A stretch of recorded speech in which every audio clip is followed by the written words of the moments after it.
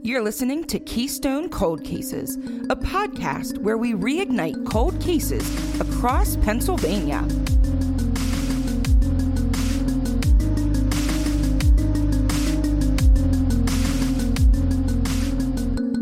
Hey, it's Chelsea. Hey, it's Grace. And hey, it's Sarah. And today I'm going to take back a promise I made on the last episode where I said I was going to leave the Pittsburgh area. We're going to stick in Pittsburgh for one more week here. And then I promise to leave Pittsburgh for the next case. I know we've been having a lot of Western PA love lately. So today, though, we are looking at a double death. And the reason that we're calling it a double death is because it can't actually be classified as a double homicide yet. So we are talking about the case of Scott Fosnaugh and Sean Bauer. They were 15-year-old friends who attended a party on the night of July 16th, 2002, just a week before they would both turn 16. As they left the party, they were walking home along Cash Dollar Road when a mysterious event or series of events occurred that left them dead with no evidence nearby. So Sean and Scott were absolutely the best of friends. They did everything together. And like I mentioned, they were even born within the same week. They were both really excited to be turning 16 within the next week because it meant, driving and freedom and all of that good stuff that you look forward to as a teenager. So Sean's birthday is July 22nd and Scott's is the 25th. And all night when they were out with their friends, they were just talking about all the freedom they would get to have soon. And they really were just excited to have that freedom with the ability to drive and go. So there were a couple different accounts of stories from them and just the way that different people described them. So they were both described as fun to be around. And like I said before, just always together. Scott was the sweet, quiet kid. And then Sean was kind of the other side of that. He was described as more of a ladies' man, the boisterous personality type, the kind that would, put up a fight against something, which kind of comes into play a little bit later when we talk about theories, but they just really enjoyed the time they spent together with their friends, with each other, and they were with each other constantly, staying at one or the other's house all the time. And I'm going to post a clip from a map from an article that was printed that shows where they were walking the night that they were killed. So they were walking home to Water Station Road, and it runs perpendicular to Cash Dollar Road, which is where the house they were at was. So they were very close. They just had to walk up a street and make a turn, and they would have been at the house. Earlier that night, they were at a pond with a group of about 9 friends. And after they wrapped it up at the pond, they went back to another friend's house. They were all just hanging, doing whatever teenagers do. And then there's a little bit of debate about exactly what happened after that point. And we'll kind of get into that a little bit later when I talk about an interview with Scott's mom. But they do know that they probably left the house around 1 a.m. So the boys were discovered somewhere between 1:30 and 2 a.m. on July 17th along Cash Dollar Road. A driver saw them along the road and called it into 911. That's so fast. Yeah. I mean, that's a really, really fast from when they left to when they were discovered. Yeah. Oh, yeah. And the person that called it in also said, there was nothing nearby. It was so strange.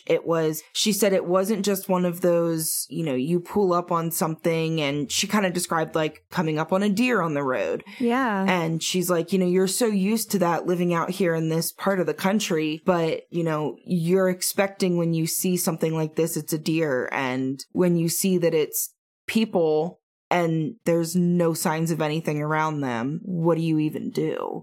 Wow. So obviously she called 911. So when emergency crews did arrive, they found that Sean had already died.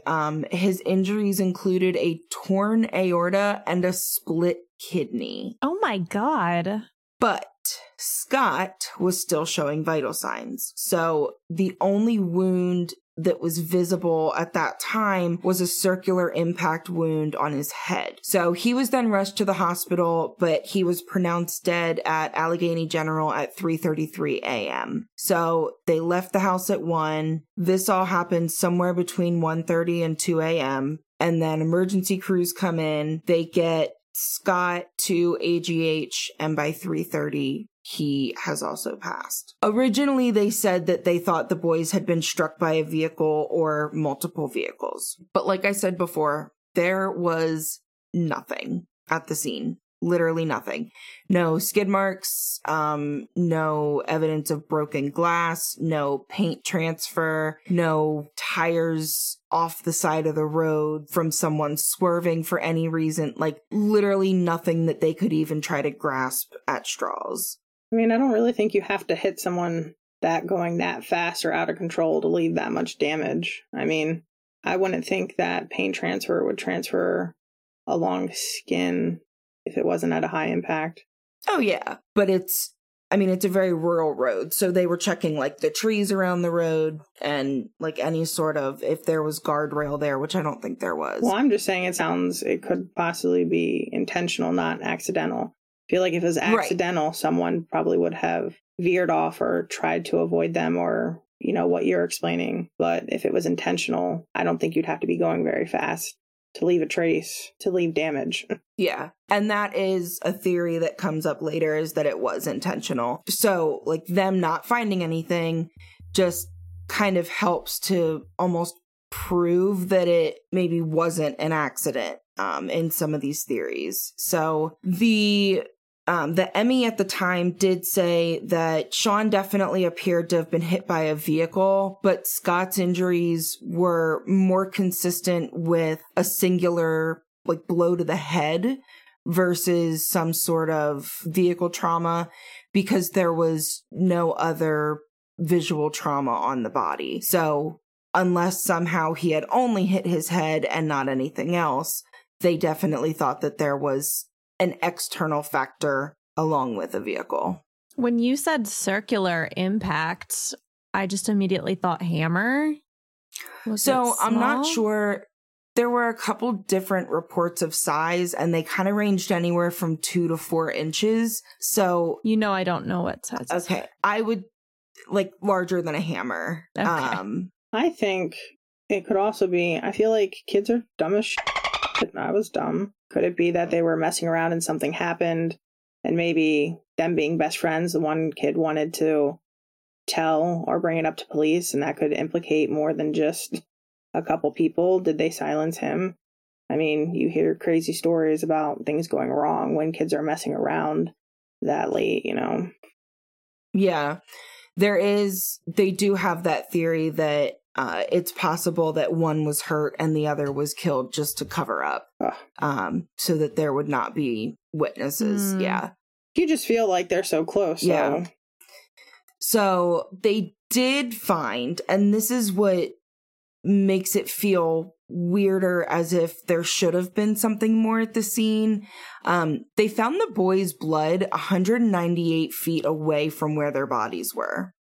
Like, what do you mean, like, found their blood? Like, on something, or just, like... I couldn't get the actual, like, files because it's an open case, and all I had was newspaper descriptions, and they all just described it as being found multiple feet away. But you found the actual distance? Yeah, 198. Yeah. Could that be where something happened and maybe they tried to get away or something? Or does it feed more into like the car theory, like intentional car, and I don't know. I don't know. It's one of those facts that kind of almost makes all the theories not work. It's just weird that there would be blood, but only from them. Like no other anything. Oh, so it's from both of them? From what I understand, yeah. Really? I thought... the articles that I found, which are very few and far between, just said the boy's blood, and the apostrophe was always after the S. So I just assumed it was both. Yeah, I can't really wrap my head around why that would be. Happens. Yeah.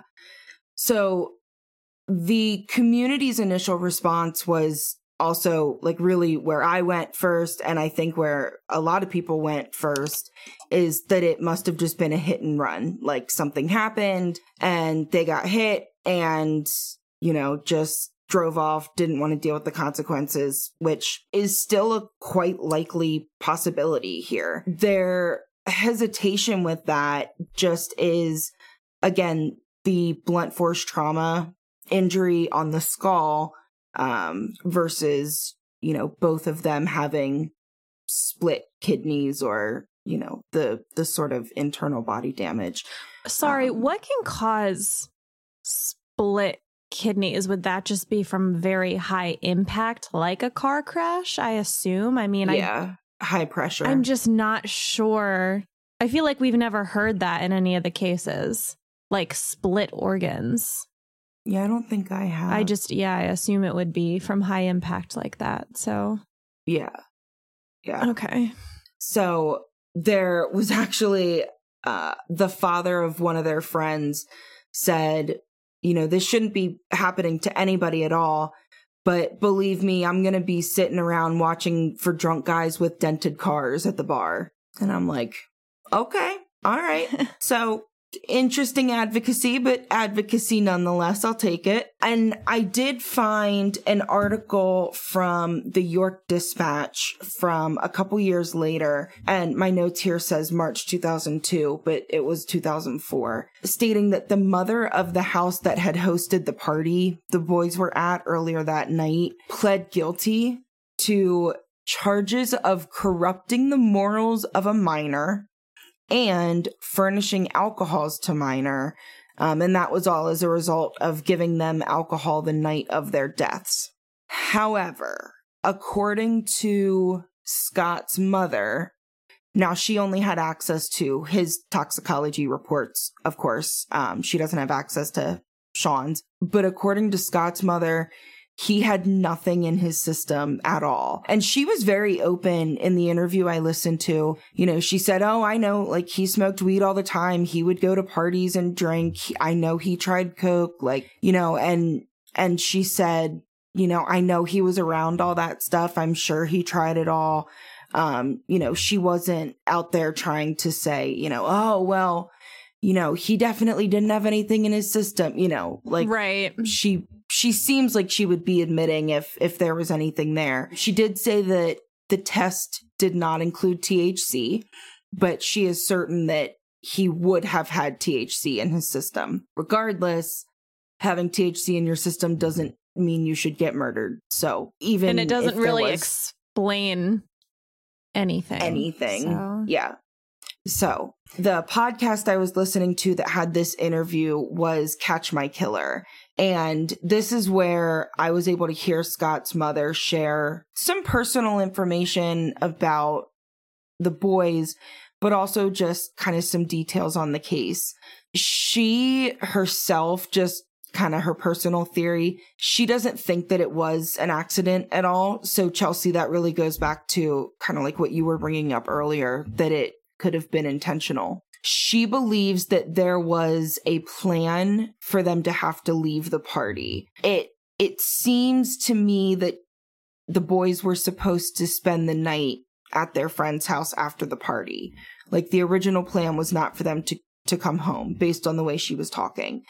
So she thinks that the people at the party or some other people who knew about the party set this up so that they would have to leave and therefore be stranded in this middle of nowhere road at 1 a.m. She said that she just has this gut feeling that she can't explain, that they were beaten up first and then they were run over and then just left in the road. And she just said she can't get rid of the feeling, can't shake it, can't explain it, but that's just how I feel.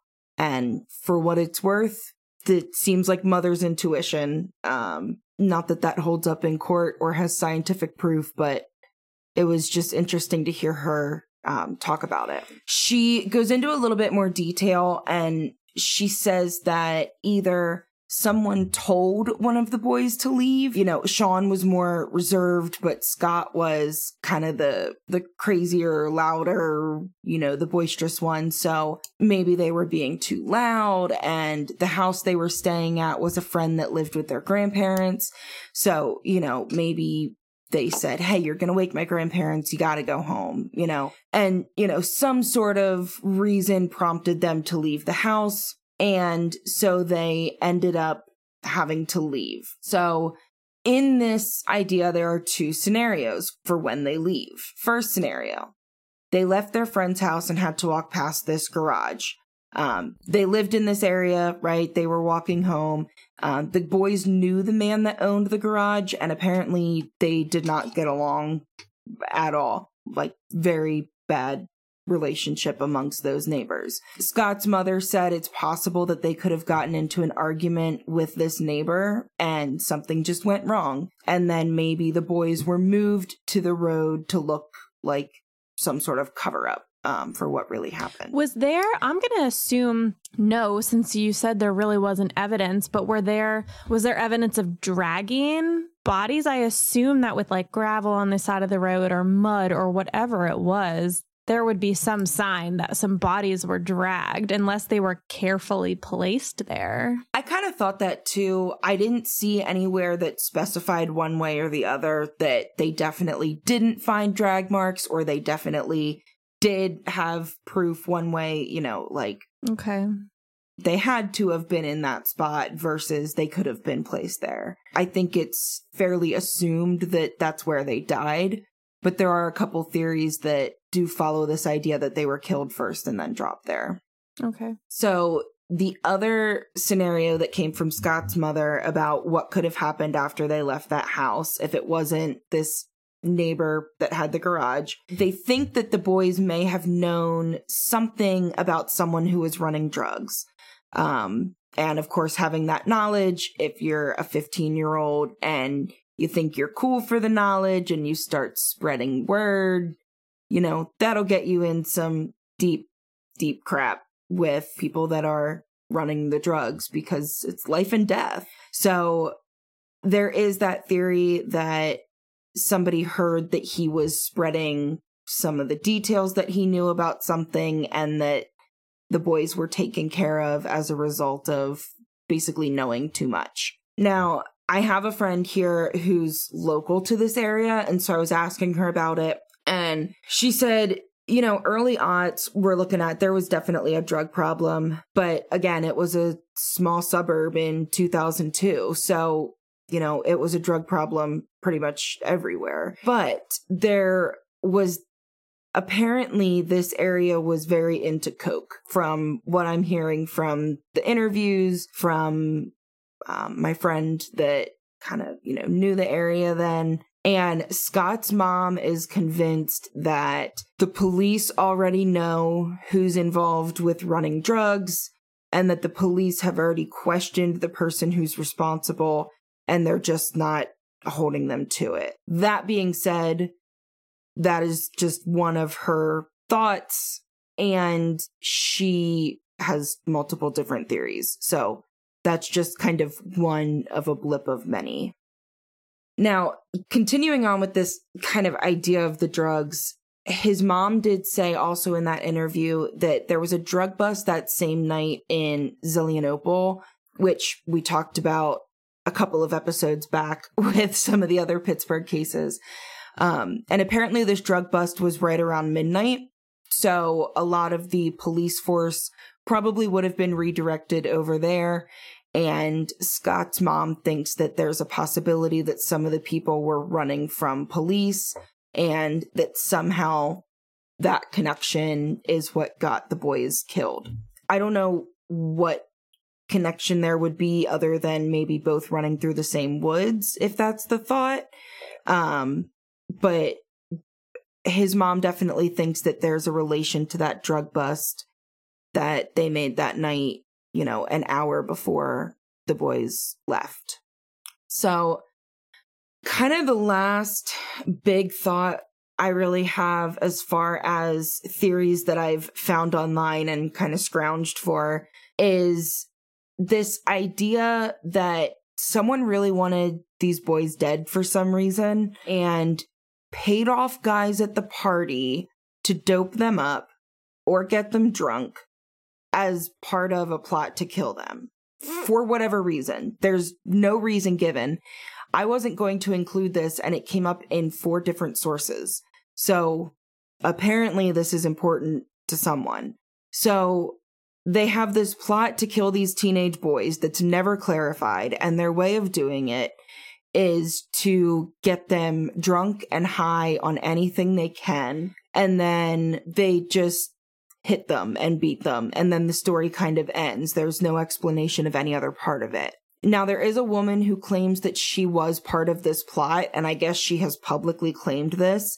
I'm still not going to throw anyone's name out, but she has said, you know, oh, I'm involved with this, and has talked to Scott's mother about it, or has talked to other people who have gone to Scott's mother about it, and now nobody can seem to find her. Like, she was never questioned by police, according to Scott's mother, which, of course, you know, she just might not know all the details of the case.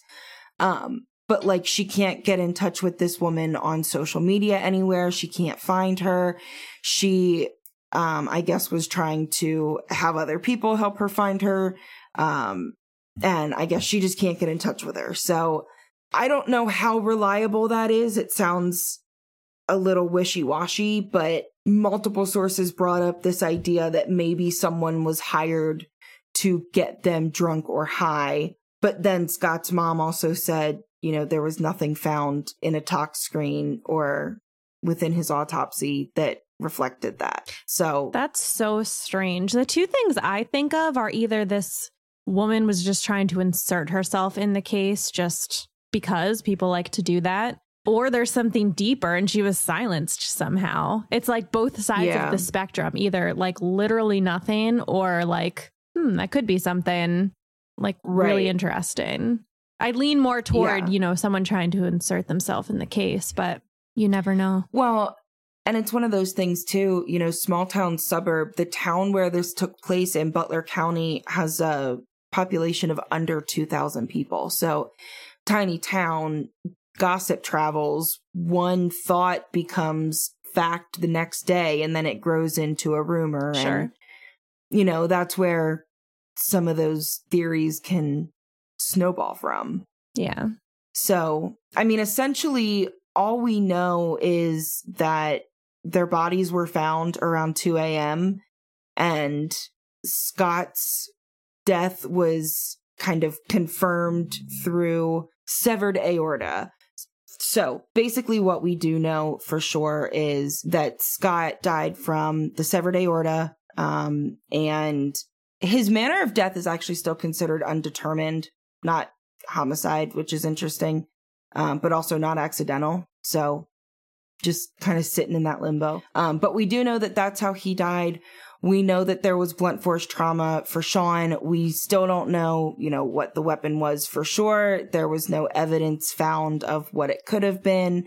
We know that blood was found 198 feet away in some direction, maybe both of their blood, maybe only one. Lack of clarity there. And that basically we have nothing after a 1 a.m. timeline of them leaving the house. So you would think with such a small window between being found and like it's an hour at the very most and still nothing. Yeah. That's just, I don't know, unimaginable. Well, and think about, you know, that's why so many old cases would go cold, because there just weren't witnesses. And, you know, other than maybe having their cell phones on them, if they would have even had like a GPS enabled phone, which would have been rare at that time, you know, you could maybe triangulate a cell signal, but even that's not going to give you an exact location. Technology in the boonies now, which is where they were, is just like technology way back with all the cold cases. Yeah. So, sorry, tangent. All right. There is a Facebook group for anyone that would be interested in joining. Many of the family members and community members have come together to create it. It's called In Memory of Scott Fosnaugh and Sean Bauer. And Fosnaugh is Fosnaught. If you do have any information, you are asked to anonymously contact Pennsylvania Crime Stoppers. You can call them at 1-800-4PA-TIPS, or you can go to their website. Everyone remains anonymous, and you could be eligible for a cash reward for information. All right, so now I want to go into just some updates and additional information about the case of Kathy Kelly. So if you don't remember, that is the case of the 10-year-old who was walking home from the skating rink or her sister's house and went missing and was not seen again. That was part of the Pittsburgh 5 group that I did. The original episode is number 77. So if you want to go back and listen to that and reacquaint yourself with it, you absolutely can. But in that episode, I had mentioned a relative who was commenting on some different Facebook posts that I had seen. And this relative heard the episode and reached out with some feedback. So we just want to bring that feedback to you because there was a lot of clarification from the person that I spoke with. And yeah, this isn't really just kind of clarifying updates of anything new that's happened in the case, but just some clarification from family member. So, the relative that I spoke with was the best friend and cousin that I had mentioned in the last episode, and her name is Kim. So, Kim told me first and foremost, that our reporting was accurate based on news sources, but that the news sources themselves were not necessarily accurate due to the people they were quoting. So clarifying that, we're not saying like the news sources did anything wrong, but when quoting Kathy's mother, apparently Kathy's mother at that time was an alcoholic, and she would retell the story of what happened that day multiple different ways. So anytime it came up, there was a new story. So she said it's really hard to believe anything that she's ever said to press because her story changes with us every time. So just kind of a grain of salt there. But obviously, that's saying her word is right over Kathy's mom's word. So we're not taking word of mouth from one over another. There are a lot of details that Kim gave me that helped to sort out some of the confusion with police reports. And when you understand the way calendars work, you'll understand why there were some age discrepancies. So what if we don't understand? Then you're screwed. You're never going to get it. Great. Kim was able to confirm a lot of information for us as well. Kathy was born in California. She had a brother who was also born there, among other siblings who were born much earlier. So if you remember, we talked about the fact that there was a 20-year age gap between Judy and Kathy, and Judy was the big sister. So there were, some speculative comments made about like, oh, well, could she have really been Judy's daughter? And the person I spoke to is Judy's daughter. And she said, I assure you, Kathy is not my sister. So okay, it was just kind of this, it wouldn't make sense because she was older than Kathy. So why would they try to hide if there was another baby? And she's like, it didn't make sense. So, the large age gap that was there between Judy and Kathy was actually because of some marital issues. So Judy and Kathy's parents were married. They had 2 children, Judy and another sibling. And then life got tough. They got divorced. But after they finalized their divorce, they were able to rekindle their marriage. And then they got remarried. And then to celebrate their remarriage, they had 2 more kids. And so then that's where Kathy comes in. So that kind of helps to put into perspective that age gap there. And why Judy is definitely not Kathy's mom. Anyway, so Kathy was born in California, but like I had said in the first episode, a death led her mother to return to the Pittsburgh area to be near her family. Now, Judy, remember Kathy's older sister, had remarried and had children, but eventually her marriage ended. And so very shortly after, her mother was already planning to come back to Pittsburgh. She, kind of became a single mom. And so they just decided they were going to try to go at the single mom life together, because it's so incredibly difficult to do that having any other form of support is, really the best you can hope for. So unfortunately, it didn't really work out the way they had hoped. Like I said before, Judy and Kathy's mother became an alcoholic, and Kim said she experienced some of the effects of this, but, not anything, super major, just some memories that she can still pinpoint. So definitely something that was happening through most of Kim's childhood, which would also be true for then Kathy's childhood. So this is kind of where the confusion surrounding the dates comes from. So on the original episode, we were saying that some places it's considered to be a case from 1980, and in others it says 1981. And they think that the reason they did that was so that they could list Kathy as a runaway and not have to deal with a kidnapping in the neighborhood. So when in 1980, in order to be classified as a runaway, you had to be 10 years old. So at this time, they wanted to classify her as a runaway, but she was only 9. She didn't have her 10th birthday yet. By changing her birth date back a year to say that she was born in 1970 instead of 1971, then they would have been able to list her as a runaway. And so that's where it really starts.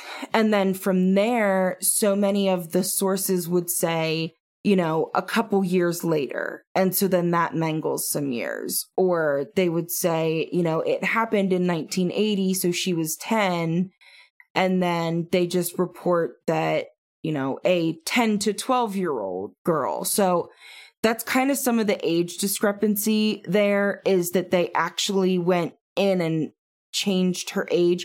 I don't know how that works, but that is what I was told as the family member. So sorry, what you're saying is that the police changed the date so that they could list her as a runaway instead of investigating it as a kidnapping? Is that what you're saying? Or yes, is that what she is saying?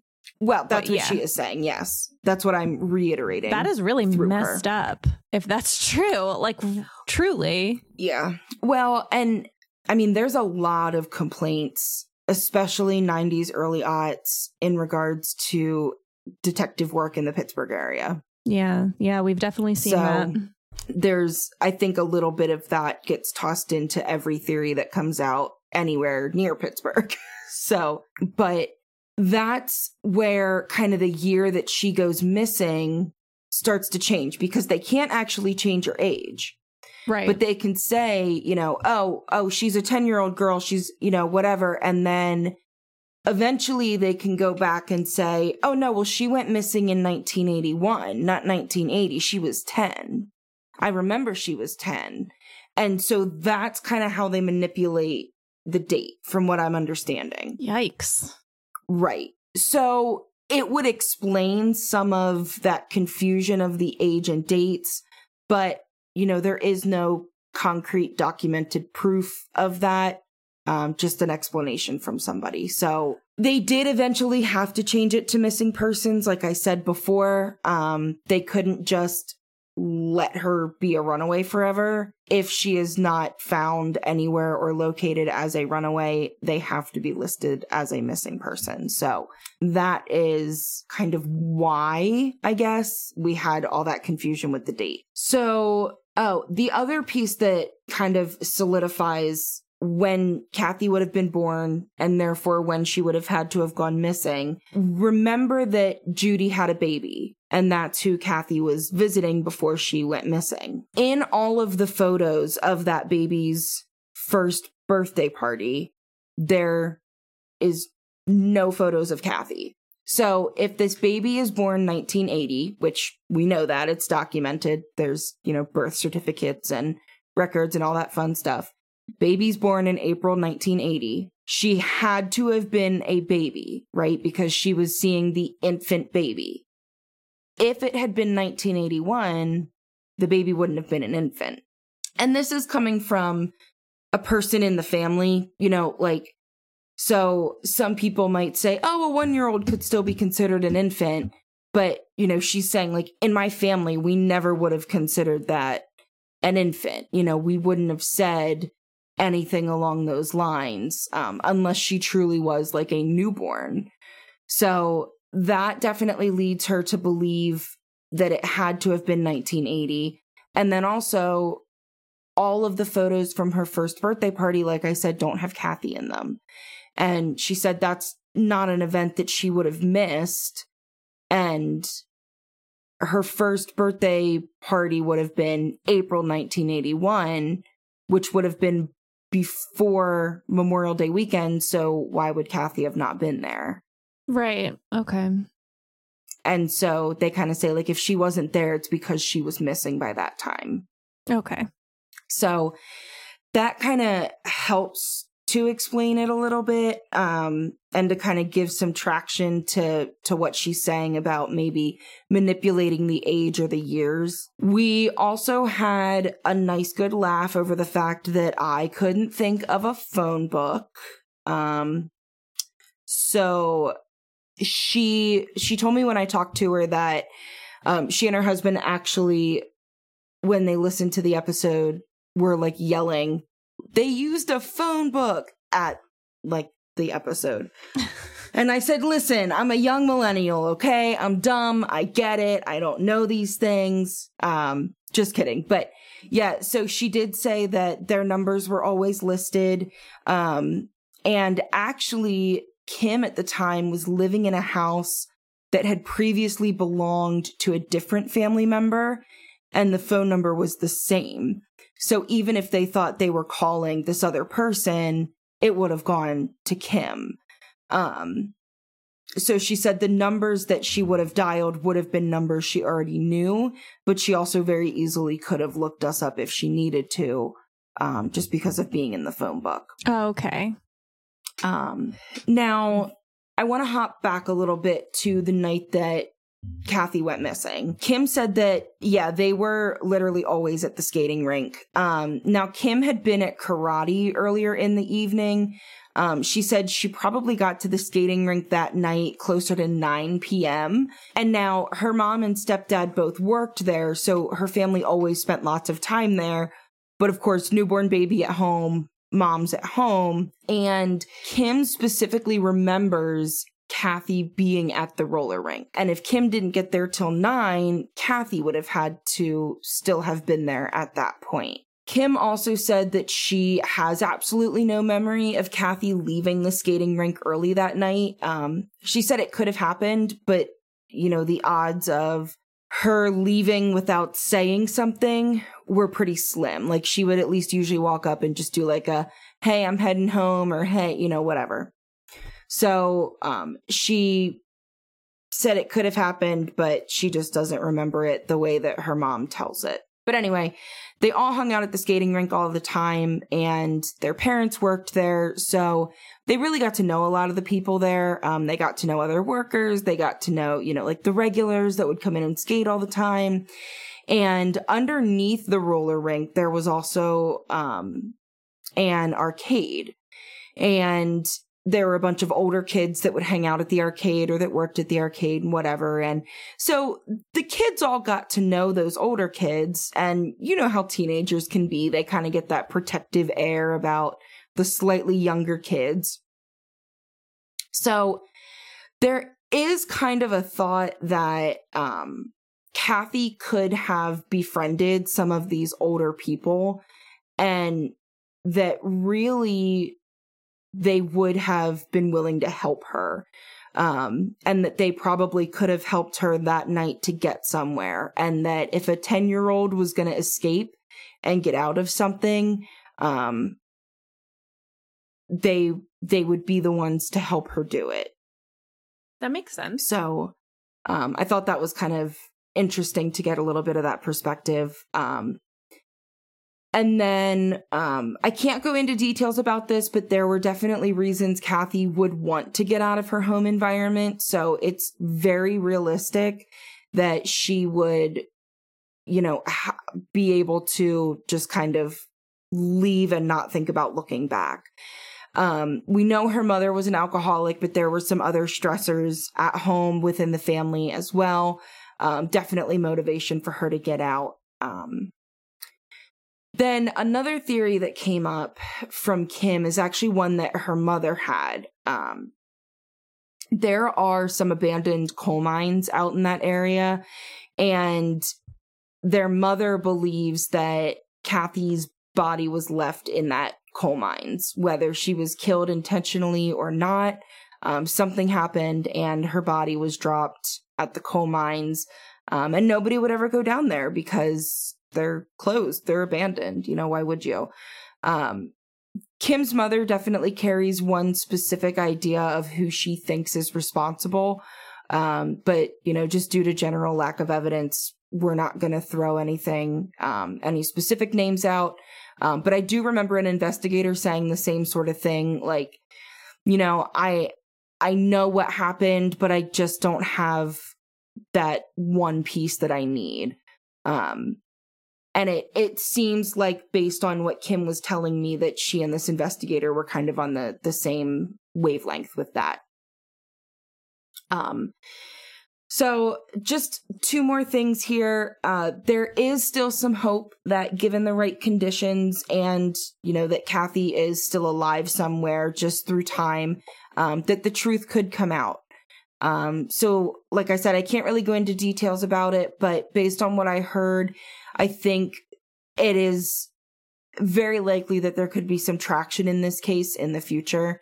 It's just going to require the right conditions for really an unpredictable set of events. So, Kim did also point out that a lot of the age progressions that are out there for Kathy don't look like anyone in their family, which might sound a little weird, but she said growing up, all of the girls look so familiar. I mean, you can look at any girl in the family, including Kathy, up to age 10, and they all have this same look. None of them deviate from it.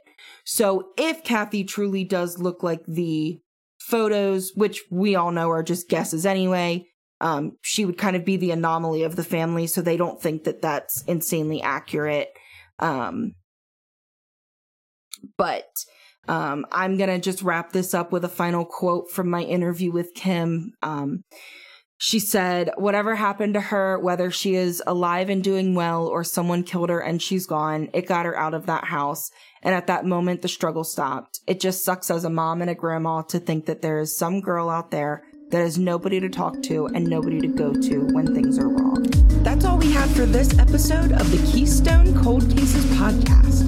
Please remember never to reach out to family or friends of the victims, only to law enforcement if you have any tips. This episode was researched and hosted by me, Sarah.